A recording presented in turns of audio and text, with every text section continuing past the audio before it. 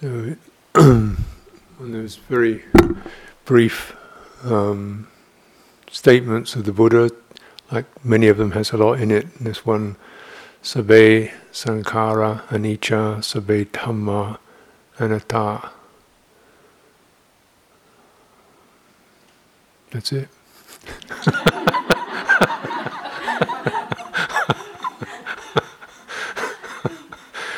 You all know what that means, don't you? Well, there's these things called sankhara, which you may have heard of. And they're transient, impermanent, ephemeral, not substantial, not relating to anything substantial, not coming from anything substantial, not able to make anything substantial, but seeming to create substantiality. And so our practice is really deepening into the full implications of the sabbe sankhara anicca, that whatever seems to be, whatever can manifest, that seems to be solid, substantial, psychological, physical, felt, is actually ephemeral, transient, changeable, inconstant. Sabbe dhamma anatta. So why didn't he say sabbe sankhara anatta? What's the difference between sankhara and dhamma? So, because there is the unconditioned dhamma, which is not impermanent, which is constant. So, just in that little piece you have recognition what there is to be realized and released, and that there is, however cautiously one wants to say this, but there is something constant, or there is a constancy, there is a ground, there is a support, there is a refuge. But it doesn't come into the realm of anything that manifests. Anything can be seen, witnessed, touched, tasted, conceived of, because all those come up through the sankhara channels.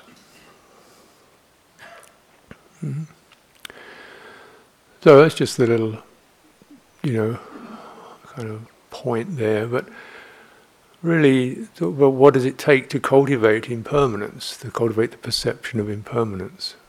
What does it take, Well, it grows, it develops, isn't it, It takes a little bit to, really bear in mind and stay with the sense that this car I just bought is going to be a rust bucket in 5 years' time. Or a thing that's so attractive at this particular moment in terms of material goods or clothes or something other, well, that particular impression is very fleeting. What does it take to be able to witness a thought arising and passing? It takes a little bit more, doesn't it? A little bit more groundedness. Because as we cultivate impermanence, we're getting closer and closer into what we feel we are. So external things, we can recognize they change. That's not too big a thing. Getting closer into what we take ourselves to be, then it takes a little more contemplative skill and contemplative strength to recognize a thought that comes and goes. And that's that. Without this whole reverberation of proliferation onto one thought after another thought and so on. You're worrying about it or getting snarled up in it. Takes a little bit more, doesn't it? And that's really, where our establishment of sati, mindfulness, investigation, these enlightenment factors, and the quality of constant energy, attention and application in that direction. But of course this isn't the end of the story. I'm saying sankharas manifest as what they bring up. They bring up thoughts, they bring up emotions. And as we come into things we're less in control of, like we can have some say over our thoughts. Sometimes not much, but we do have some say over it. We can determine to think something. The less and less control you have over it, the more and more it seems to be oneself, and the more embedded that is, the more difficult it is to really get that feeling, oh, this is just something changing. So we come to the emotional level. It takes a little more, doesn't it, to really feel one's emotional patterns as that which arises and passes, without locking into it, without proliferating around it, without the fear or the guilt or the regret impacting and then just staying there with all kinds of proliferations and stuff going on around it, or trying to damp it down, trying to switch it off. What it takes to really see this is just brought up and changeable, and really not self. So as you're getting closer into the more reactive levels, then that perception of impermanence takes more skill to do, more deepening to do, more trust to do, to really come to that, realize, oh well, there's that again, or there it is.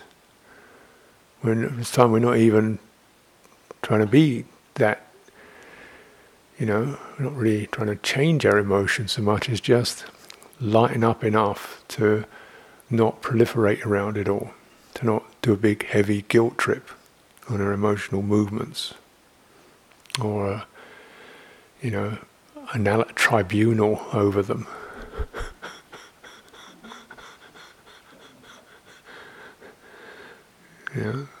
This is it's a tremendous.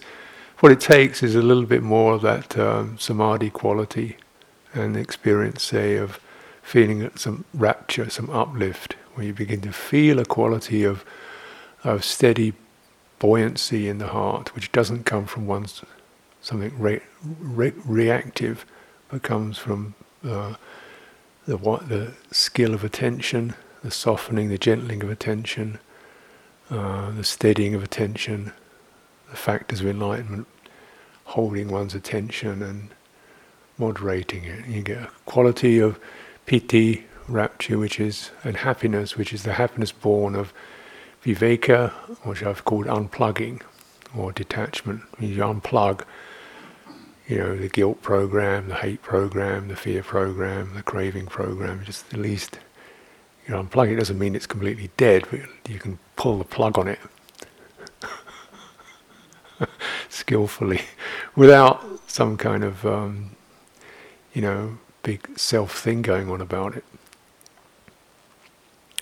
So it takes more deepening, to really get that, and then the results, of course, are even more profound. It's good to be able to witness one's thoughts coming and going, but it's even more useful to really feel the flow of emotion arise, move through, subside, and feel, okay, that's that. So it's just that. So it's not good, it's not bad, it's just that. It's what's called being alive. Citta. And then what tends to happen with that is the really panicky stuff, or the twisted stuff begins to even out. You do feel a little bit, disappointed, or just that. It becomes much more level. Just because you've created the space around that, and you've really begun to dwell upon changeability and constancy, both around the things we get fired up about and the very quality of being of the emotions themselves.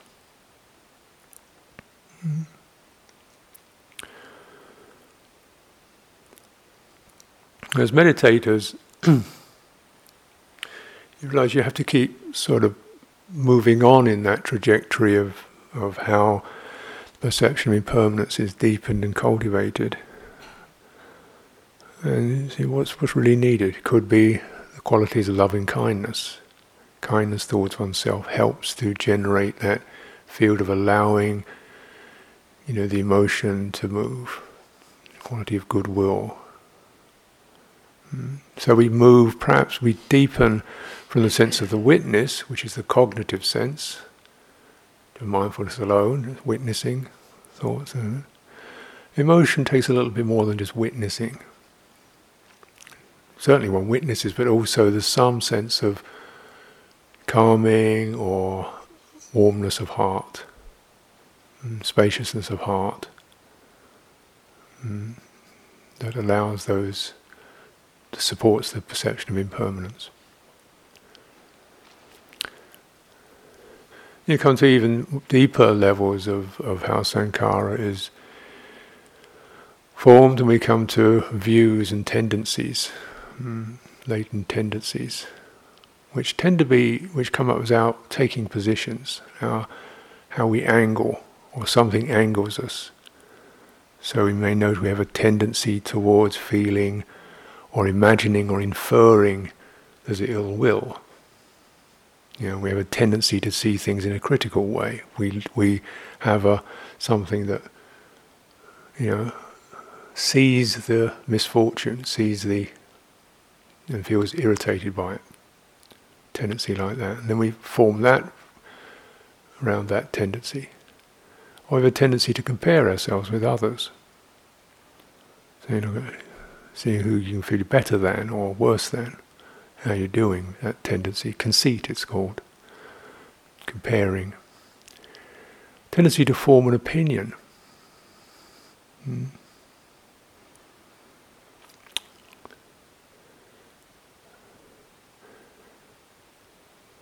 To believe, to really believe in an opinion, to feel oneself energized and solidifying around an opinion, a viewpoint.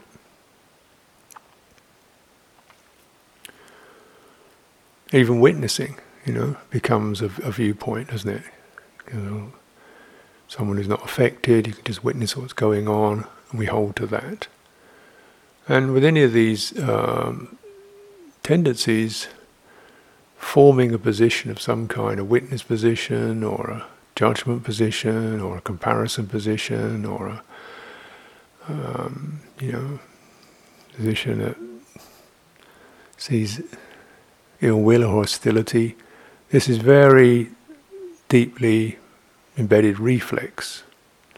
It's often a kind of pervasive reflex. It becomes almost a state, thing we feel ourselves to be moving into. And these are the ones you start to contemplate, and what it takes to witness these also as changeable, and not something that can form anything solid, can't form anything really solid, and it can't support itself. They require energy to keep doing it. Sankharas need to be fed. So when we have the tendency to ill will, sometimes mind has to work at it to find something to feel irritated by. It doesn't take that long if you're good at it, actually.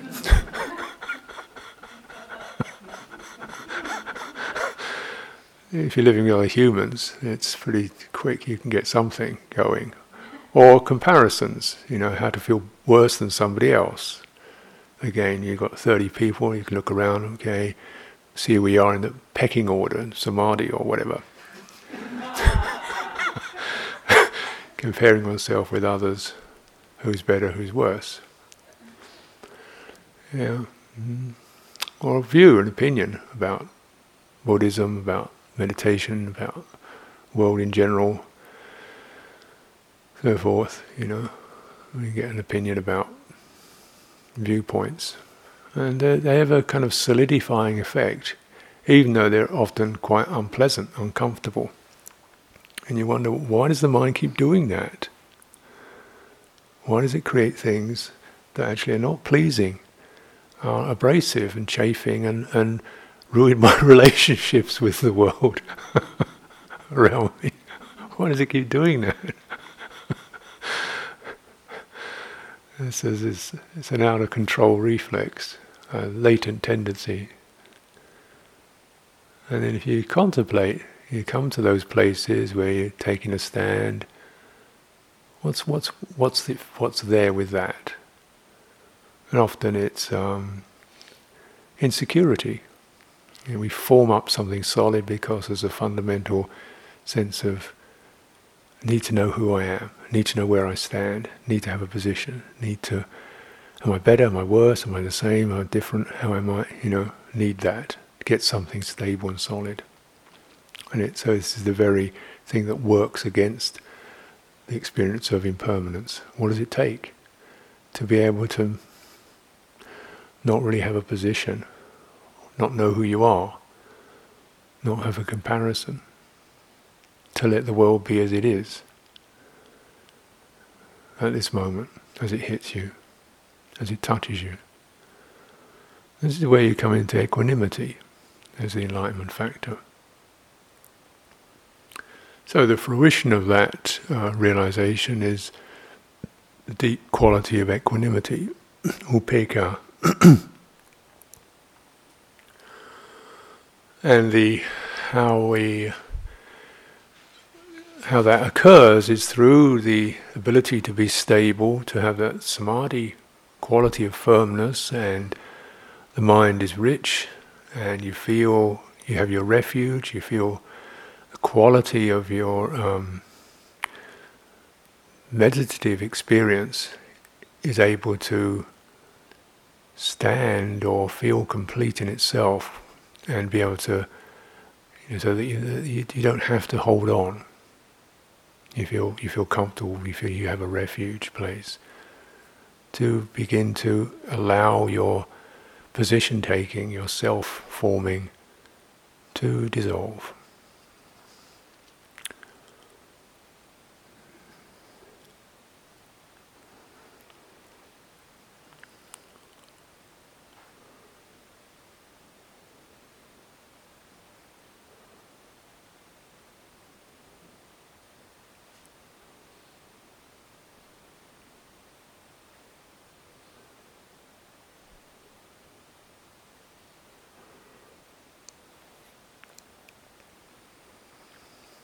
So upekkha is not indifference. It means a very profound capacity that becomes more available. We don't have it at first. We don't. It's not a normal thing.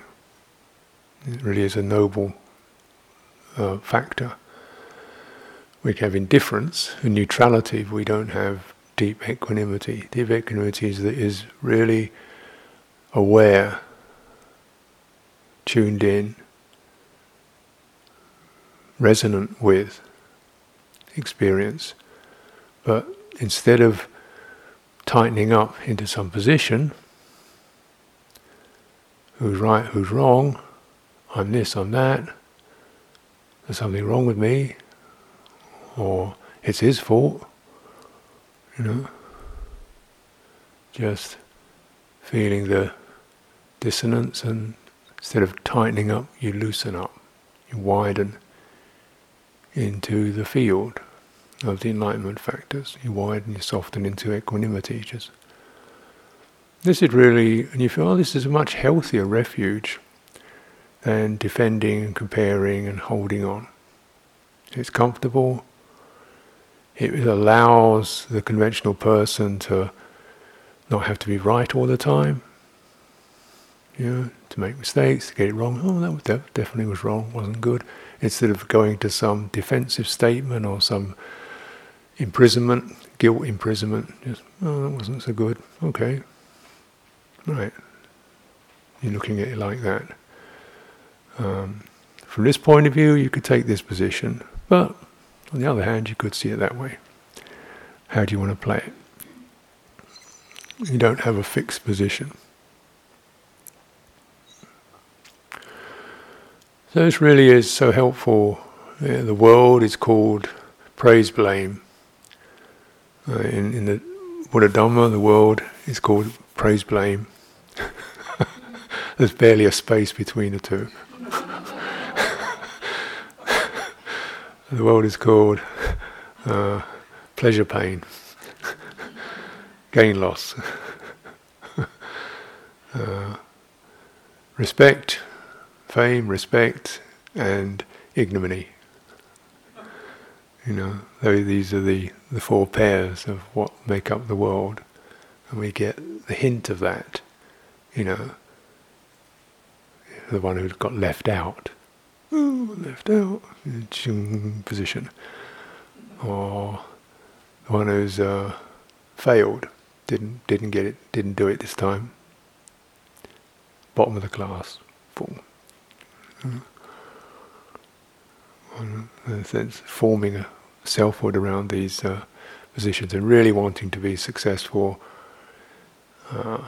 Not necessarily in a brash way. As meditators, we want to kind of acquire glow, sustained glow of success. Nothing too loud or jazzy, just the gentle, suffusive glow of feeling rewarded by our efforts.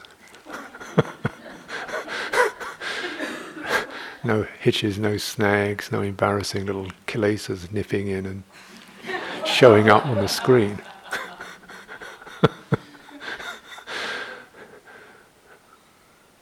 Because if they do, it becomes, me. The whole thing is me, isn't it? Me, myself, my mind is now in a good state. I really want it.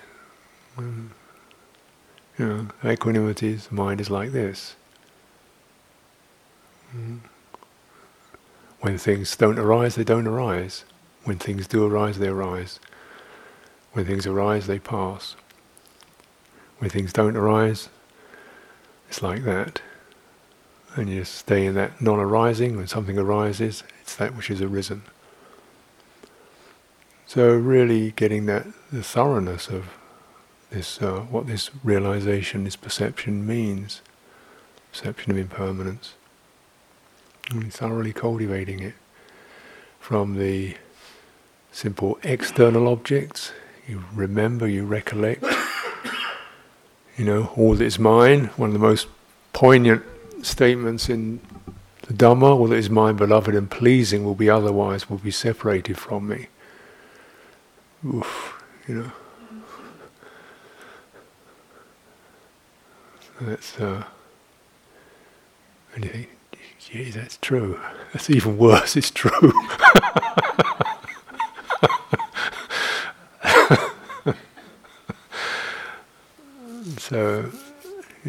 So just even bearing that in mind takes some doing, actually. Really taking it and doing. But if you're able to do that, it means you're getting a lot of contemplative strength. So also it works like this: as you're able to really thoroughly know that particular thing, quality, mind state is impermanent, your quality of awareness of that is deepening, widening, becoming trackless. But what you notice about it is things don't sting like they used to. It does change the manifest world, but it's not any particular mind state apart from the things just don't stop suffering, which I believe is what it was all about.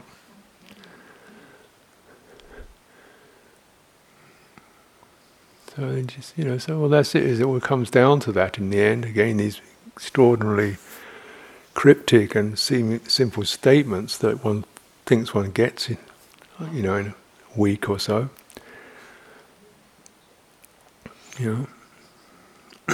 Really seeing how suffering gets kindled, generated. Something, we lose our position. We lose our esteem. People don't regard us highly. Gee, people don't recognize all the good I've done. Position comes up, doesn't it? The neglected one comes up. It's really, people didn't recognize it. That's what they did. It was nothing to do with me, really.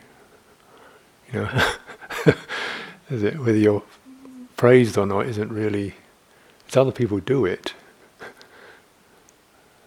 So that's their thing, isn't it, if they want to do that? Or blame, it's their thing. Your thing is is recognizing, do you have virtue? Do you have calm? That's your thing. The rest of it, you don't want to make anything out of, position out of. This is work. So much of our sense of security, our sense of meaningfulness, rests upon these bases, which are really very rickety. You know, if you're a politician, you don't get voted in before, you don't even sit down before they start throwing the vitriol at you. It's already happening, you know, and that's a particularly vicious occupation, but, you know. So these just, and this can be just the slights, somebody forgot one's birthday or something, and, you know, if you just that thing happen, okay, learning time, got me there, you got it, thanks very much for forgetting my birthday, after all the things I've done for you. Now I get to see this position occurring in my mind. What's that? You know, who's that? A little bit of metta, softening, and then to feel the hunger, the need for affirmation or other people's goodwill to be manifested. And that may, of course, it's wonderful it happens, it's beautiful it happens. It is not guaranteed. So who wants to find that feeling of, people are not giving you the goodwill, that's their thing. It's up to them, isn't it? Your thing is, can you not make a position out of that? Can you not say, ignorant slobs, they haven't seen the real me? Or there's something wrong with me? Can you just notice that hasn't arisen? How are you? These are taking positions. And when you do have a position, it's a negative position, feeling unjustly treated, or feeling you're in charge of everything, the control person, in charge, everything rests upon me, if I don't keep things together, the world's going to fall apart. And feel how tight and painful those are, those positions, those views, and what do they rest on? The inability to really fully understand and allow uncertainty, impermanence. Impermanence also means uncertainty. It means the world, you don't know. You don't know the next moment. It's very mutable. It's not under control. How do you live in this world when it's like that, without seizing up,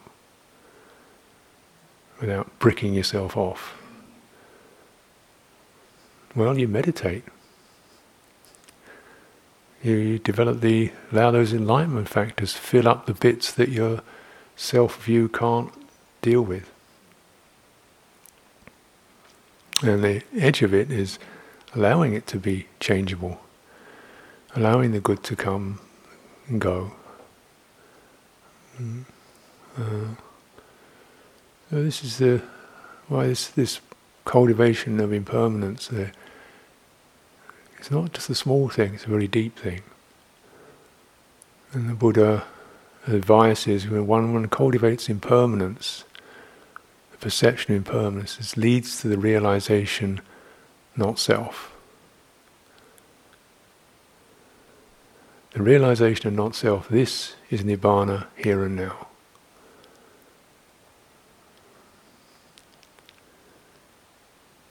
So that we want to find out where that self starts to form. Realize it is formed dependent upon circumstances and conditions, upon what other people think or say, how we judge ourselves, how we assess ourselves. There is a particular dynamic occurring that forms that. Assessing ourselves, assessing others, assessing how other people sense we are, and what we could be or should be, our future, assessing that. There's an activity that generates that self who's bound in space and time and will never get out of it. But it is generated, it's conditioned, it's caused. This is our work to, some of these are extremely dense. And you've got to put a lot of patient goodwill into, the damaged self.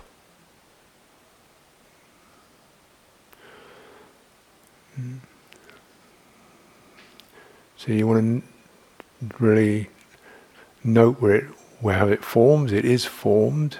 Memories, perceptions, interpretations, assumptions, it's formed. If it's formed, it can also dissolve. What does it take to do that?